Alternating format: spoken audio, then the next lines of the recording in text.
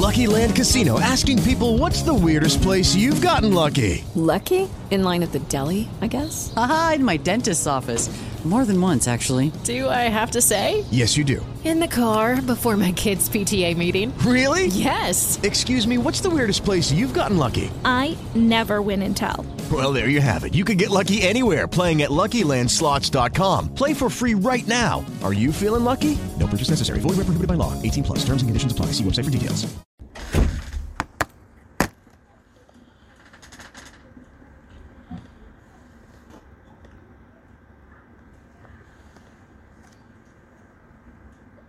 Bismillahirrahmanirrahim. Alhamdulillahirrabbilalamin.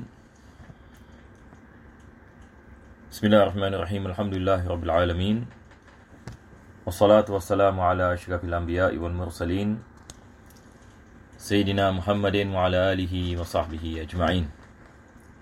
Alhamdulillah, pertama dan utama sekali kita memanjatkan kesyukuran kepada Allah Subhanahu wa taala dapat kita meneruskan dalam pengajian kitab Minhajul Talibin karangan Al-Imam An-Nawawi.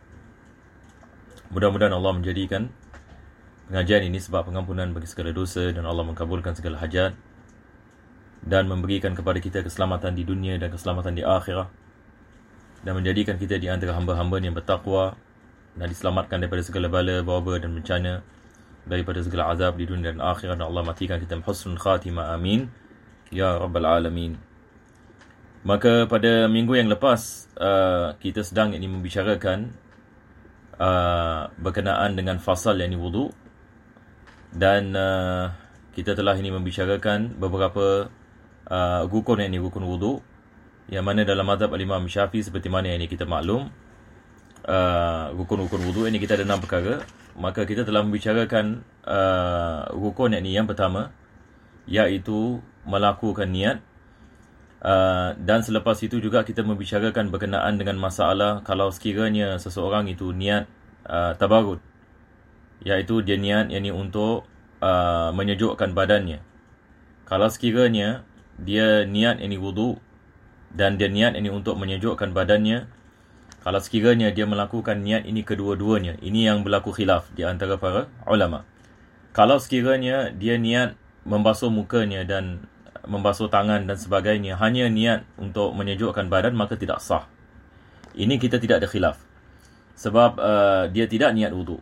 Tapi kalau sekiranya dia niat wudu dan tabarrud, maka di sini pendapat yang mu'tamad dalam mazhab al-Imam Syafi'i, maka dia sah wudunya, selagi mana dia ada niat wudu.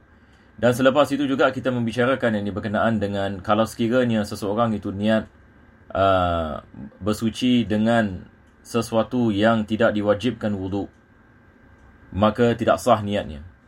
Kalau satu orang mengatakan nawaitu taharata li qiraatil Quran, maka tidak sah. Ini yang disebutkan oleh Imam Nawawi, au ma yundabu lahu wudu'un ka qiraatin fala fil asah. Dia memberikan misal qiraah. Qiraah ini maksudkan di sini adalah membaca Al-Quranul Karim, sebab wudu tidak diwajibkan kalau kita nak membaca Al-Quranul Karim. Dan selepas itu kita membicarakan tentang iktiran, diwajibkan kita apabila mengambil wudu, maka wajib kita niat apabila muka kena kepada apabila air kena kepada muka. Pendapat yang lemah mengatakan yakfi bisunnatin qablahu, kalau sekiranya kita membasuh tangan ataupun madmadah ataupun istinsyaq, ini semua adalah sunnah sebelum membasuh wudu, sebelum membasuh muka, maka tetap mereka mengatakan sah. Tapi ini pendapat yang lemah. Dan selepas itu kita membicarakan tentang masalah tafriq. Satu orang dia niat wudu pada tiap-tiap anggota, bila dia basuh mukanya dia mengatakan nawaitu ada fardhil wudu, bila dia basuh tangannya nawaitu ada fardhil wudu, maka itu tidak ada masalah di dalam, ini juga kita ada khilaf fil asah. Jadi insya-Allah pengajian kita hari ini kita akan baca daripada As-Sani. Kita akan mula daripada sini. Walaupun ada perkara yang saya sudah sebut minggu lepas Jadi insya-Allah boleh satu orang baca.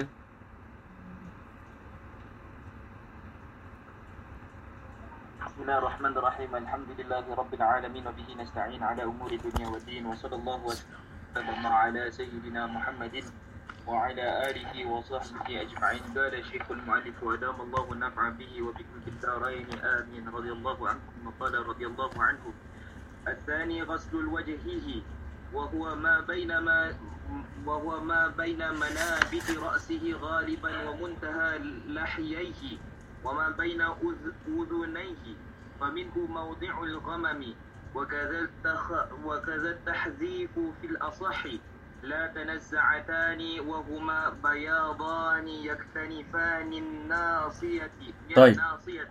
Yang kedua, yang ini penulis ini mengatakan ghusl wajah, yang ini membasuh yang ini muka. Dan minggu lepas juga kita telah membicarakannya, had ini bagi muka, had bagi bermuka daripada atas bahagian ini tumbuhan rambut kita yang ini sampai yang ini muntaha lihyain. Ini kita mengatakan muntaha, yang ini maksudnya dua ini adalah apa kita mengatakan lahyan ataupun lihyain ya.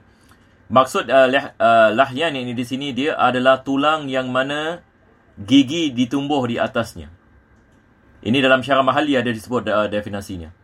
Dia adalah tulang yang mana gigi belah bawah. Tulang ini yang mana gigi belah bawah tumbuh, ini yang dimaksudkan dengan lahyain. Muntaha lahyain adalah ini. Ini merupakan yang ujung sekali. Muntaha ini maksudnya yang ujung. Jadi dia daripada atas bahagian ini kepala kita sampai yang ini di kita punya chin. Dalam bahasa Inggeris yang kita panggil tempat ini adalah chin. Dan dia baina uzunain, ini adalah berkenaan dengan dia punya width daripada telinga yang ini hingga ke telinga. Ini tidak ada masalah. Ini kita membicarakan ini pada minggu yang lepas. Jadi muka kita ini, apa yang ini yang berada di antaranya, maka diwajibkan kita membasuhnya. Dan minggu lepas juga saya membicarakan berkenaan dengan perbezaan di antara ghusl dengan masah. Ghusl ini dia adalah basuhan yang air mengalir. Manakala masah dia adalah membasahkan tanpa mengalirnya air.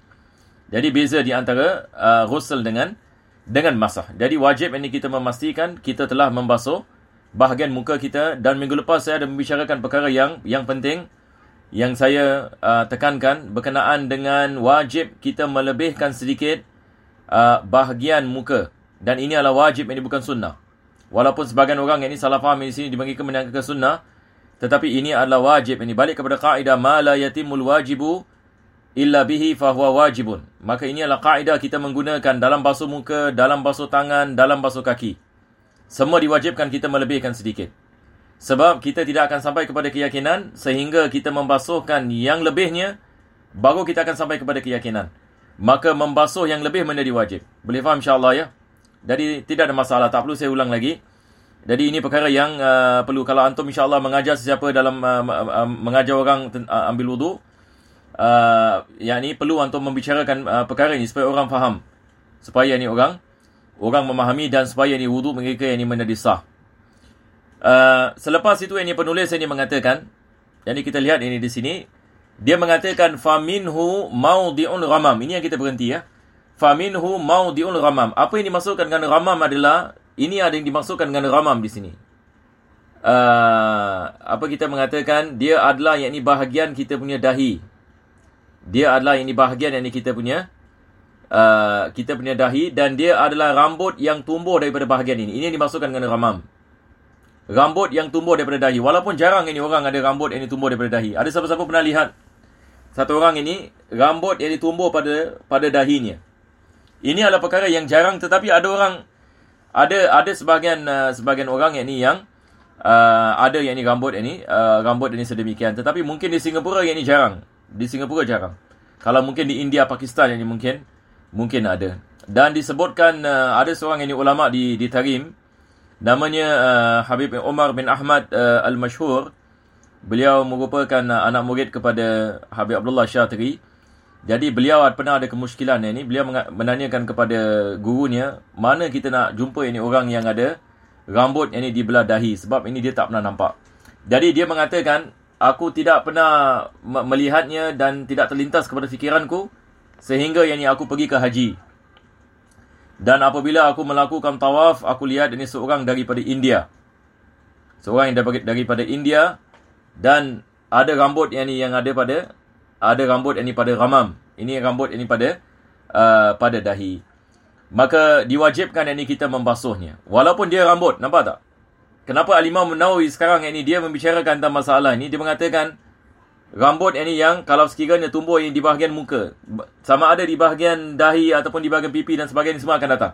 Semua diwajibkan kita membasuhnya.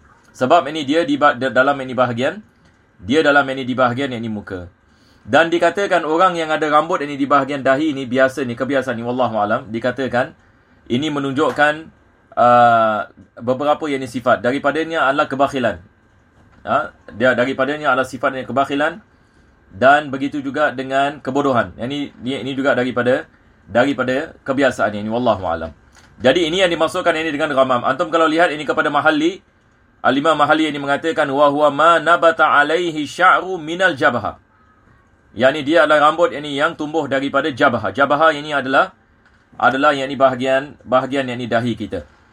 Dan penulis ini dia mengatakan wa minhu maudiul ghamam wa kadza tahdhifu fil asah. Selepas itu ini dia membicarakan yang ini tentang apa yang dikenali sebagai tahdhif. Jadi ini kita nak konsentrate sikit dia masalah tahdhif. Ini kita ada khilaf di antara Imam Nawawi dengan Imam Rafi. Berkenaan dengan tahdhif ini. Apa yang dimaksudkan dengan tahdhif? Tahdhif ini dia adalah rambut di bahagian sini. Boleh nampak? Sini, bahagian sini. Dia adalah apa kita mengatakan rambut yang ini di bahagian dekat dengan daerah yang ini telinga kita dengan kepala. Ini yang dimaksudkan yang ini dengan bahagian tahdhif. Maka di sini kita lihat yang ini ada khilaf yang ini di antara Al-Imam Nawawi dengan Imam Rafi. Maka Al-Imam Rafi dalam kitab ni Muharrar, beliau mengatakan ini daripada muka. Bahagian yang ini tahdhif ini daripada muka. Jadi kalau kita mengatakan daripada muka, maksudnya wajib kita basuh. Betul ke tidak? Wajib ini kita membasuhnya. Ini yang Imam Nawawi kedepankan kepada Pak Imam Rafi'i. Dia mengatakan wa kadza tahdhifu fil asah. Yakni bahagian yang ini tahdhif daripada muka mengikut ini pendapat yang asah. Muqabil asah ia bukan daripada muka. Muqabil asah yang ini ia bukan daripada muka. Dan selepas itu yang ini penulis ini mengatakan lan naza'atani. Jadi mahal tahdhif, bahagian yang tahdhif ini daripada muka, akan tetapi naza'atan bukan daripada muka. Apa yang dimaksudkan dengan naza'atan? Antum kalau lihat kepala saya ni, muka saya ni, ini adalah naza'atan. Nampak tak? Yang ni biasa orang ada macam gini, dia termasuk kan? Bahagian yang termasuk ni, bahagian yang termasuk ini bukan daripada muka. Jadi bahagian daripada muka ini, ujung rambut ini begini. Yang bahagian putih ini adalah naz'atan. Boleh faham insyaAllah?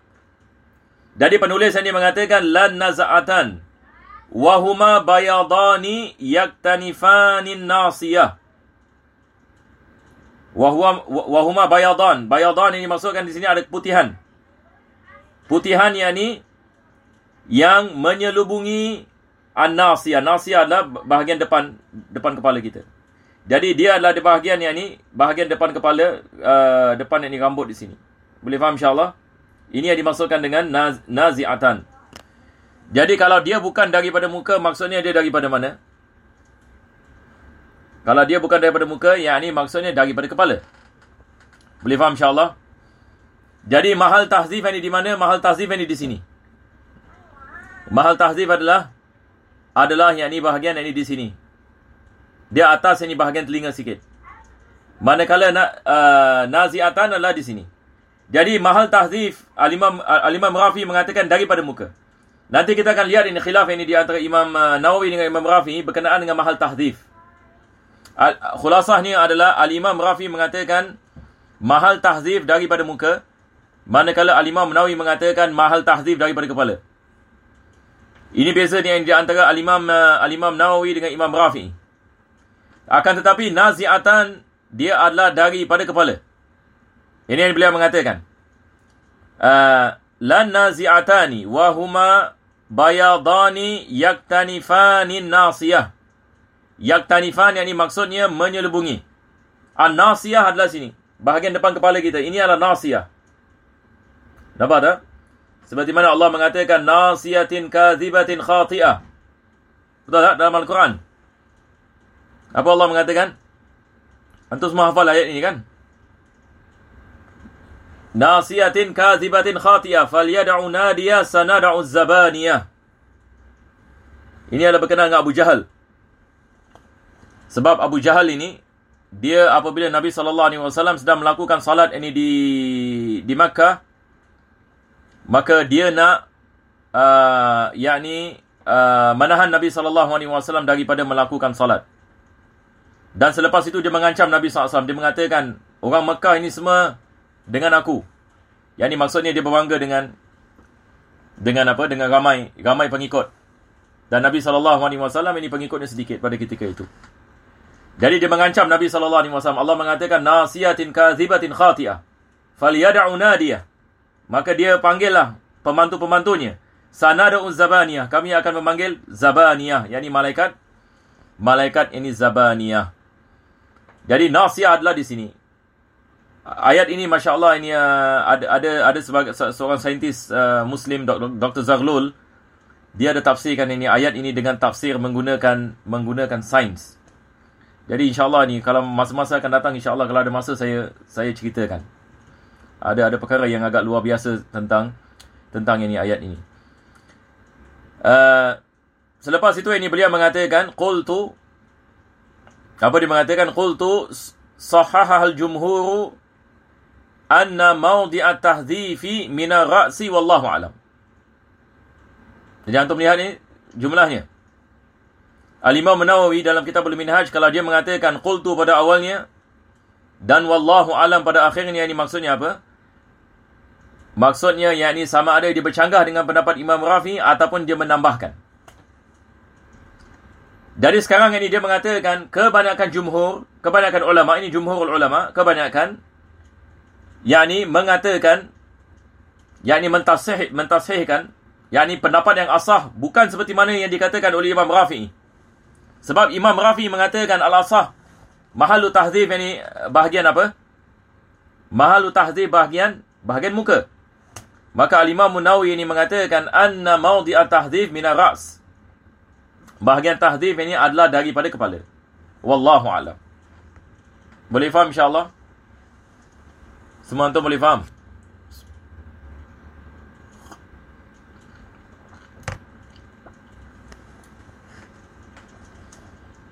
Jadi ini adalah daripada khilaf ini di antara Imam Nawawi dengan Imam Rafi'i. Boleh insya-Allah? Semua tak ada masalah? Yang lain macam mana? Semua dah ada insya-Allah ya. Taib.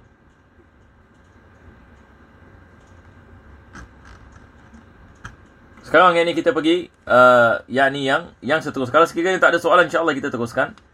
Aywa teruskan baca. Tazif Saiban. Bukan Saiban. Saiban akan datang. Saiban yang idhar nanti akan disebutkan. Tahzif yang ini bukan Saiban. Tahzif adalah bahagian di sini. Kita kalau pakai songkok kan, rambut yang bahagian di sini yang tidak ditutup oleh songkok, di antara telinga dengan bahagian yang songkok ini. Ini adalah mahalu tahzif. Nampak tak? Dia dekat atas telinga kita.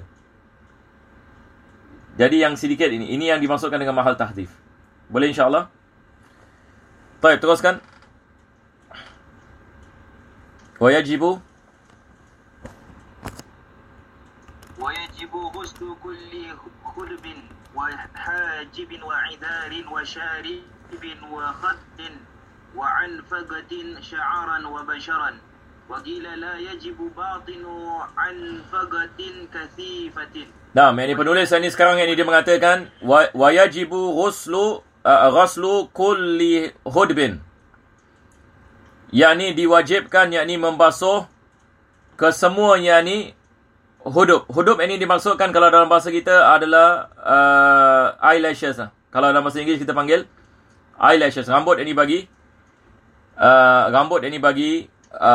mata. Jadi kita ada 4 kan. Kita ada kelopak mata dan kita ada rambut ini di setiap ini kelopak. Jadi kelopak mata kita ada 4. Maka rambut juga ada 4 bahagian. Maka diwajibkan kita basuh zahir dan batin. Diwajibkan ini bila kita basuh muka kita, maka rambut yang ada pada mata kita ini adalah daripada muka. Jadi penulis ini mengatakan, maka diwajibkan kita membasuhkan kullu hudbin. Hudbin ini dia adalah mufrad. Jamaknya adalah ahdab.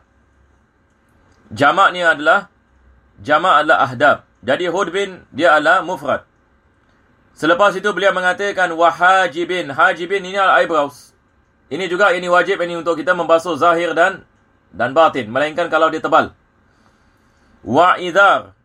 Yang dimasukkan dengan idhar adalah rambut yang tumbuh di depan telinga. Ini kalau bahasa kita ini kita panggil sideburn. Betul ke tidak? Rambut di depan telinga ini adalah idhar. Boleh insyaAllah. Rambut yang di depan telinga ini adalah dikirakan ini sebagai sebagai idhar. Maka diwajibkan kita membasuh rambut yang ada di bahagian sini. Wasyaribin ini adalah misai. Syarib ini juga diwajib kita membasuhnya. Wa khaddin, khad adalah kita punya pipi.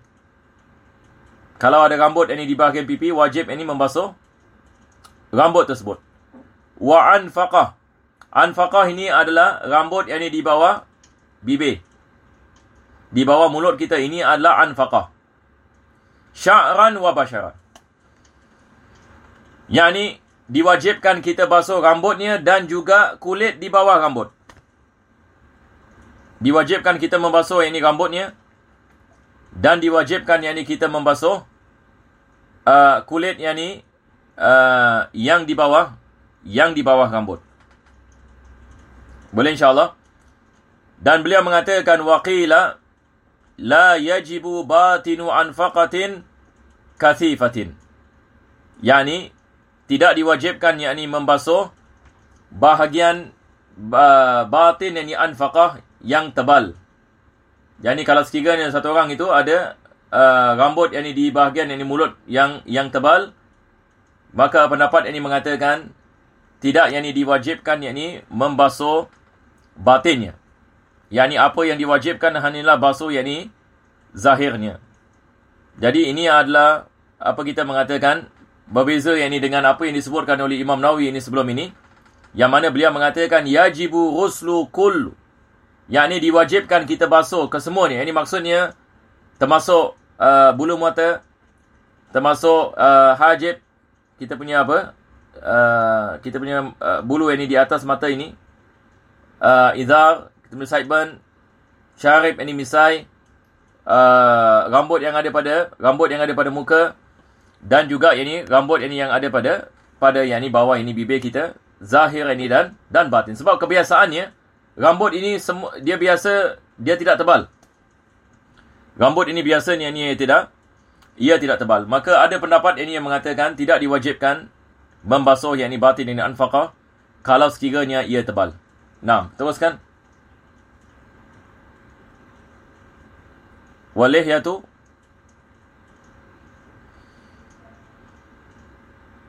واللحية إن خفت كهدب وإلا فليغسل ظاهرها وفي قول لا يجب غسل خارج عن الوجه. Maka beliau mengatakan tentang lihya. Lihya ini dia adalah janggut, rambut yang tumbuh daripada bahagian bawah muka ini. Ini yang dimasukkan dengan lihya. Maka diwajibkan kita membasuh janggut in khafat. Kalau sekiranya janggut itu janggut yang tipis. Dan maksud daripada janggut yang tipis adalah kita boleh melihat kulit di bawahnya. Maka diwajibkan kita basuh zahir dan batin. Kalau sekiranya rambut itu adalah rambut yang tipis, maka hukumnya sama dengan ahdab. Sama dengan bulu mata. Seperti mana kita mengatakan wajib kita membasuh bulu mata, wajib kita basuh janggut. Seperti mana kita mengatakan wajib kita basuh bulu mata, wajib kita membasuh kita membasuh yakni janggut. Kalau sekiranya janggut itu adalah janggut yang tipis, tapi kalau janggut yang tebal, hanya yang diwajibkan kita membasuh zahirnya sahaja, tidak diwajibkan kita membasuh yakni batinnya. Wa illa, dia mengatakan, wa illa maksudnya kalau sekiranya janggut itu tebal, falyaghsil zahiraha, maka diwajibkan yakni dia membasuh nanti walihyatu in khaffat, yakni janggut ini kalau dia tipis maka hukumnya sama seperti bulu mata. Yani maksudnya diwajibkan kita basuh zahir dan batin. Tapi kalau janggutnya tebal, wa illa falyaghsil zahiraha, yang diwajibkan basuh hanya zahirnya sahaja. Yani maksudnya adalah tidak diwajibkan kita basuh bahagian yakni batinnya. Wa fi qaulin, dan ada yakni pendapat, yakni fi qaul ini pendapat yakni yang lemah, la yajibu ghaslu kharijin anil wajhi, tidak diwajibkan yakni membasuh rambut yang keluar daripada muka. Apa maksud ini rambut yang keluar daripada muka? Yakni misalan ini kita punya boundary, kita punya muka ini. Kalau kita ada rambut misalan rambut ini keluar daripada muka, had muka saya. Jadi kalau janggut ini misalan, adakah diwajibkan saya basuh janggut di sebelah bawah sini? Sebab ini dah keluar daripada had muka, betul ke tidak? Tapi kalau janggut yang tumbuh daripada had muka, ini tentu sekali wajib kita basuh. Tetapi pendapat yang lemah mengatakan kalau sekiranya janggut tersebut ataupun rambut di sini misalan keluar daripada had muka, tidak diwajib kita basuh. Tetapi ini bukan pendapat yang muktamad. Pendapat yang muktamad, kita kena lihat kalau sekiranya rambut itu tumbuh daripada bahagian muka, wajib kita membasuhnya, walaupun dia terkeluar daripada had muka. Boleh insya-Allah? Jadi tidak ada masalah ya. Jadi kita telah membicarakan berkenaan dengan rambut-rambut yang disebutkan. Baik, teruskan. الثالث غسل يديه مع مرفقيه فإن قطع بعضه وجب ما بقي أو من مرفقه فرأس أو عظم العضد على المشهور أو فوقه نرب باقي عضده. Nah, sekarang ini kita lihat penulis tadi mengatakan asalis ghaslu yadaihi ma'a mirfaqaihi, yakni diwajibkan kita membasuh tangan termasuk siku. Yakni diwajibkan kita membasuh siku. Ini juga kaedah yang sama seperti mana saya mengatakan tadi, ma la yatimul wajibu illa bihi fahuwa wajibun. Yakni maksudnya kita tidak akan sampai kepada keyakinan yang kita telah membasuh tangan kita sehingga kita membasuh siku, maka membasuh siku menjadi wajib. Boleh faham insya-Allah? Sebab dalam ayat Allah mengatakan ya ayyuhalladzina amanu idza qumtum ila salati faghsilu wujuhakum wa aydiyakum ilal marafiq. Jadi perkataan ila, ulama kita mengatakan sehingga siku. Adakah termasuk siku ataupun tidak? Maka ia termasuk siku. Kenapa ia termasuk siku? Ini balik kepada kaedah, ma la yatimul wajibu illa bihi fa huwa wajibun. Sebab kita tidak akan sampai kepada keyakinan yang kita telah basuh tangan kita sehingga kita basuh sebahagian daripada kita membasuh siku kita. Jadi dia mengatakan fa in quti'a ba'duhu, kalau sekiranya sebahagian daripada tangan yang wajib dipotong. Kalau sekiranya sebahagian daripada bahagian yang wajib dipotong, yakni naib fa'il ini balik kepada bahagian yang wajib dibasuh. Dia tidak balik kepada tangan, dia balik kepada bahagian yang wajib. Apa maksud ini bahagian yang wajib? Yakni tangan kita daripada ujung jari sampai termasuk siku, ini adalah bahagian yang wajib. Maka penulis saja mengatakan kalau sekiranya sebahagian daripada bahagian yang wajib ini dipotong. Ini misalnya. Jadi sebagai misal, nauzubillah min zalik, satu orang misalan tangannya terpotong, misalan separuh tangannya terpotong. Jadi bahagian yang wajib dipotong dan ada bahagian yang wajib yang lain masih ada. Jadi dia mengatakan wajaba ma baqiya. Wajaba ma baqiya, maksudnya diwajibkan kita basuh bahagian yang baki. Apakah yang dimaksudkan bahagian yang baki? Maksudnya sekarang satu orang misalan tangannya terpotong kat sini. Jadi bahagian yang wajib di mana? Bahagian yang wajib dibasuh adalah bahagian yang di bawah, betul ke tidak? Daripada setengah tangan ini sampai ini bahagian siku ini. Ini adalah bahagian yang baki. Dan ia adalah daripada bahagian yang wajib. Maka diwajibkan kita basuh, termasuk tempat yang dipotong.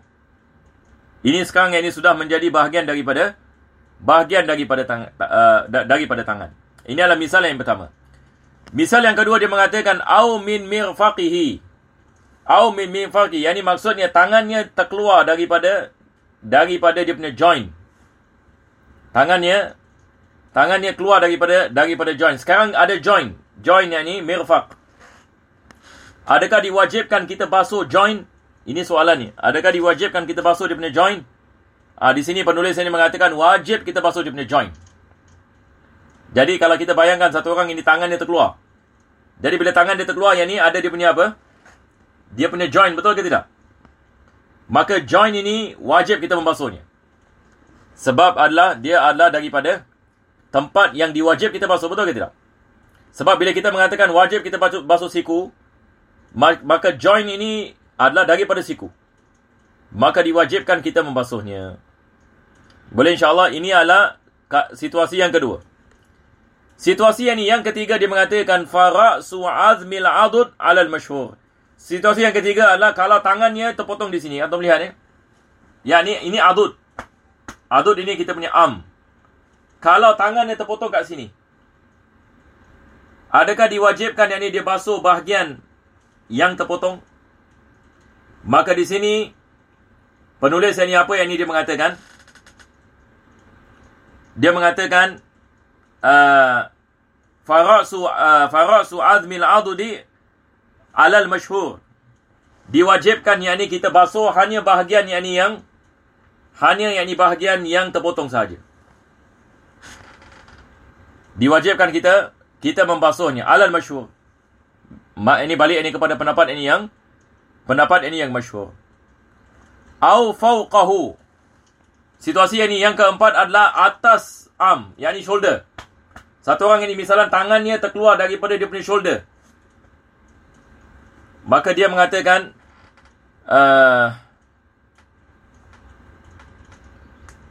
sekejap ya.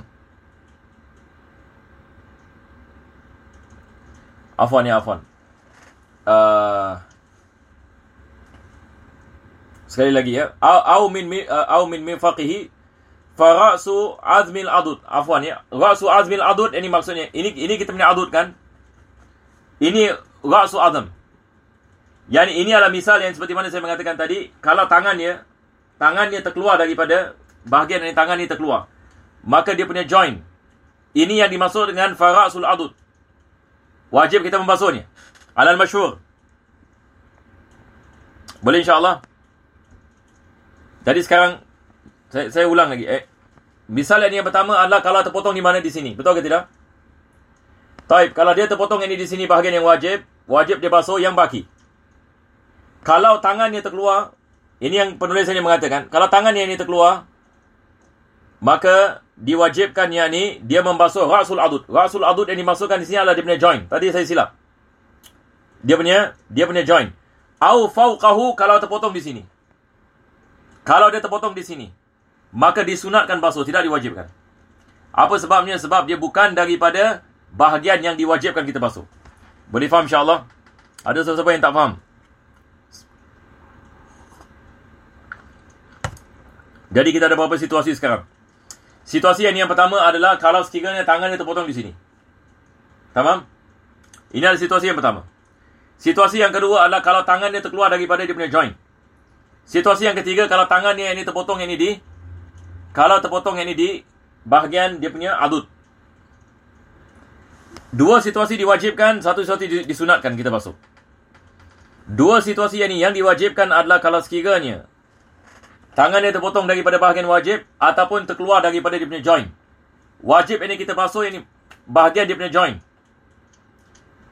Tapi kalau sekiranya terpotong ini bahagian dia punya arm, hanya disunatkan saja basuh bahagian ini yang dipotong. Ini yang penulis ini mengatakan au fawqahu nudiba baqi adudi.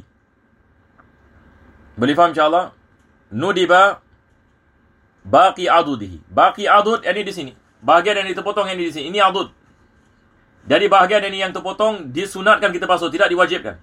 Sebab ia bukan daripada tangan. Yang diwajibkan kita membasuhinya. Taib. Kalau tidak ada apa-apa, insyaAllah ini kita teruskan. Warabi'u. Rabi'u musamma mashin li basharati ra'sihi aw sha'rin fi haddihi wal asahhu jawazu ghaslihi wa wad'i al-yadi bila maddin. Al-khamisu ghuslu rijlaihi ma'a ka'bayhi. Jadi sekarang ini kita lihat ini yang keempat. Yang keempat ini penulis ini mengatakan musamma mashin li basharati ra'sihi. Diwajibkan yakni kita sapu bahagian yakni kepala. Wajib yakni kita sapu yakni bahagian yakni kepala. Sama ada bahagian kepala itu kulit basyarah ataupun rambut, tapi diwajibkan fi haddihi. Fi haddihi ini maksudnya balik kepada had kepala. Jadi wajib ini kita sapu bahagian kepala. Ataupun kita sapu rambut yang ada pada bahagian kepala. Dan kita dalam mazhab al-Imam Syafi'i, apa yang diwajibkan adalah sebahagian daripada kepala. Kepala ini bermula daripada kita punya rambut di sini. Permulaan yang di muka. Dan dia sampai yang ni kita punya belakang telinga kita. Kat sini. Ini semua adalah bahagian kepala. Maka pendapat yang mu'tamad seperti mana kita mengatakan mahal tahzif ini, dari muka ataupun kepala. Al-Imam Nawawi seperti mana kita tadi mengatakan, yakni dia tarjihkan mahal tahzif adalah daripada kepala. Nampak tak? Jadi kalau kita sapu kita punya kepala, mana-mana bahagian kita sapu, maka ia menjadi sah. Tapi kalau sekiranya satu orang rambut panjang ini misalan, dia sapu rambutnya yang terkeluar daripada had kepalanya, ini tidak sah. Satu orang ini kalau rambut dia panjang ini di bahagian dia punya shoulder misalan, dan dia sapu rambut dia begini, ini tidak sah. Jadi dia mesti daripada kepala. Ini yang dimaksudkan di sini. Dia mengatakan au sya'rin fi haddihi, yakni rambut yang ada pada hadnya. Wal asah, dan mengikut ini pendapat ini yang asah, jawazu ghaslihi, yakni satu orang ini misalan dia basuh kepalanya, sah ke tidak wuduknya? Dia tidak sapu tapi dia basuh. Maka ada khilaf ini di antara ulama dalam ashab Syafi'i. Pendapat yang mu'tamad mengatakan sah. Tetapi muqabil asah tidak sah. Kalau satu orang itu dia basuh kepala dia, dia tak sapu kepala tapi dia basuh. Kenapa yang di muqabil asah mengatakan tidak sah? Sebab mereka mengatakan Allah Subhanahu Wa Taala memerintahkan sapu dan bukan basuh. Al-Quran ini Allah mengatakan wamsahu bi ru'usikum, sapulah kepala-kepala kamu. Maka membasuh ini kepala bercanggah dengan menyapu. Maka mereka mengatakan tidak sah. Tapi pendapat yang asah ni adalah dia adalah sah. Jawazu ghaslihi. Afwan. Ini dia mengatakan apa tadi? Anam, jawazu ghaslihi wa wad'ul yadi bila maddin. Wad'ul yadi bila maddin. Satu orang ini misalan dia sapu kepala, dia basahkan tangan, lepas itu dia letak begini. Ini maksud bila mad, dia letak dia, tapi dia tak buat gini. Bila mad ini maksudnya dia hanya letakkan tangan dia basah, dia just tap aja. Kalau dalam bahasa kita panggil apa? Tap. Sah ke tidak yakni wuduknya? Ini dia mengatakan sah yakni wuduknya. Mengikut yakni kepada pendapat ini yang asah. Tetapi berkenaan dengan sunnah nanti insya-Allah bila kita masuk ini kepada bahagian sunnah, itu nanti kita akan bicarakan ini tentang apakah yakni cara yakni sunnah ini untuk kita sapu yakni kepala. Taib. Selepas itu yakni penulis ini mengatakan al-khamisu ghaslu rijlaihi ma'a ka'baihi, yakni membasuh yakni kaki termasuk buku lali. Termasuk yakni buku lali. Maka diwajibkan kita membasuh seperti mana kita mengatakan wajib ini kita menambahkan yakni sedikit hadnya. Sebab ini kita tidak ada kita tidak ada line ya. Jadi wajib ini kita tambahkan sedikit. Baru sah yang ni kita punya wudu. Nah, teruskan. السادس ترتيبه هكذا فلو اغتسل مع محدث فالأصح أنه إن أمكن تقدير ترتيب بأن غطس ومكث صح وإلا فلا. Yang keenam ada penulis mengatakan ini tertib. Yang dimaksudkan ini dengan tertib adalah dia mesti ikut ini urutan.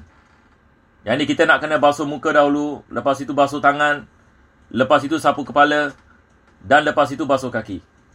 Dan Al-Imam Syafi'i mengatakan tertib adalah wajib, berbeza dengan Imam Abu Hanifah. Berdasarkan dengan ayat dalam Al-Quranul Karim, Allah Subhanahu Wa Taala menyebut wudu dengan tertib.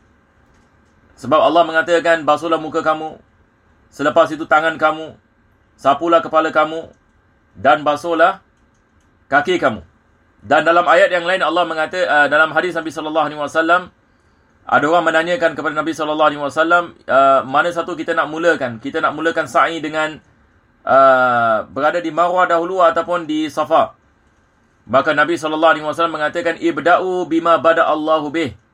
Yani kamu mula seperti mana Allah Subhanahu Wa Taala menyebutnya. Yani maksudnya dalam Al-Quran Allah mengatakan, inna safa wal marwata min sya'airillah. Yani Allah sebut Safa, selepas itu Marwah. Maka Nabi mengatakan ikut kepada apa yang Allah sebutkan.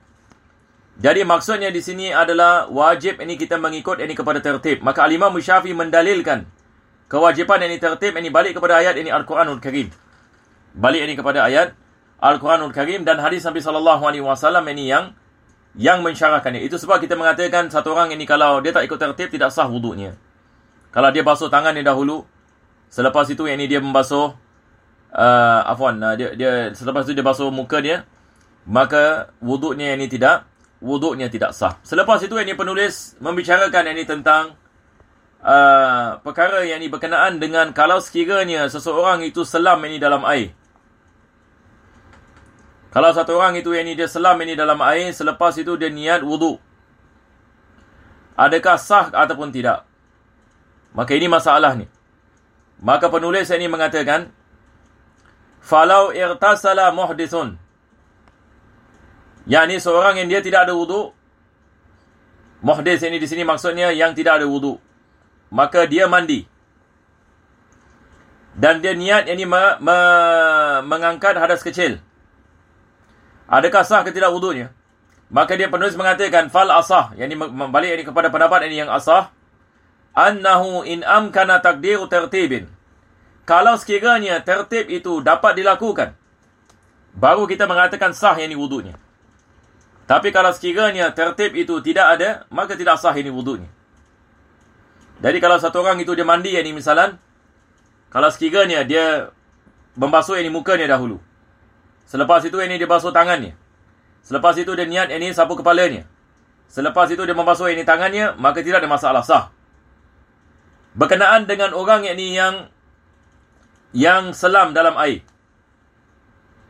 maka beliau mengatakan bi'an ratas, ini misal. Bagaimana ini pula kalau sekiranya satu orang itu dia selam ini dirinya ini ke dalam, dia selam ini dirinya ini ke dalam air, dan dia berada di dalam air, selepas itu ini dia niat untuk mengangkat hadas kecil, maka sah ini wudunya. Sah wudunya. Sekarang kita mengatakan ini tertibnya pula macam mana? Sekarang satu orang ini dia selam ini dirinya ke semuanya dalam air. Selepas itu dia niat mengangkat hadas kecil. Iskalnya adalah macam mana kita nak tahu dia ada tertib ke tidak ada tertib? Maka ini kita maksudkan tertib takdiri. Tertib takdiri. Disebabkan ini badannya semua ke dalam air, maka ada tertib. Tetapi tertib tersebut ini dia adalah ditakdirkan. Sebab ini mukanya dalam air, tangannya dalam air, kepalanya dalam air, kakinya dalam air, dan dia niat untuk mengangkat ini hadas kecil bagi mukanya, bagi tangannya, bagi kepalanya, dan bagi kakinya. Maka walaupun tertib ini tidak serta-merta, tidak satu daripada satu, Akan tetapi dia ditakdirkan tertibnya wujud, walaupun dia berada dalam keadaan sedemikian. Maka dia mengatakan saha wa illa fala, kalau sekiranya tidak boleh ada tertib baginya, maka tidak sah wudunya. Maka selepas itu Al-Imam Nawawi mengatakan qultu al-asah, aku mengatakan berkenaan dengan pendapat yang asah, as-sihhatu bila muksin wallahu a'lam. Imam Nawawi mengatakan sah wudu tersebut walaupun dia tidak berada lama di dalamnya. Walaupun dia tidak berada lama di dalamnya. Yang penting adalah badannya kesemuanya telah masuk ke dalam air, maka tidak diwajibkan untuk dia berada beberapa lama di dalamnya. Jadi di sini Al-Imam Nawawi dia menerangkan tentang masalah muks ini adalah berada dalam air. Adakah diwajibkan seseorang itu dia nak kena berada lama sikit di dalam air untuk memastikan wudunya sah? Kalau sekiranya dia dalam keadaan apa kita mengatakan tenggelamkan dirinya ke dalam air. Boleh faham insya-Allah? Maksudnya soalan yang kita mengatakan, adakah diwajibkan kita nak kena berada lama dalam air baru kita nak memastikan tertib itu wujud, ataupun setakat satu orang masuk keluar? Dia masuk dia keluar. Kalau kita mengatakan tidak ada muks, maksudnya dia selam lepas tu dia keluar balik. Sah ke tidak macam ini? Ini sah. Mengikut pendapat yang asah. Selepas itu baru penulis bicarakan tentang wasunanuhu. Macam mana kita teruskan lagi? Ke nak kita berhenti sini?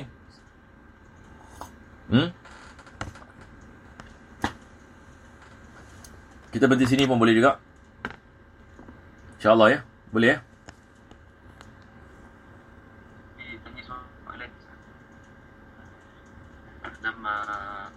Dalam syarah mahali dia mengatakan waqila la yaslahu bil muktin aidan li anna tartibi fi taqdiri wala tahqiqi.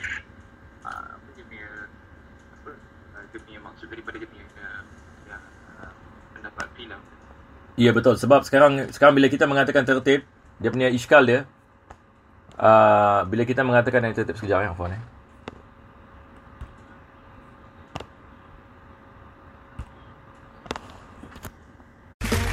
Okay, round 2. Name something that's not boring. A laundry? Ooh, a book club. Computer solitaire, huh? Sorry, we were looking for Chumba Casino. That's right. ChumbaCasino.com has over 100 casino-style games. Join today and play for free for your chance to redeem some serious prizes. ChumbaCasino.com. No purchase necessary. Void where prohibited by law. 18+ terms and conditions apply. See website for details.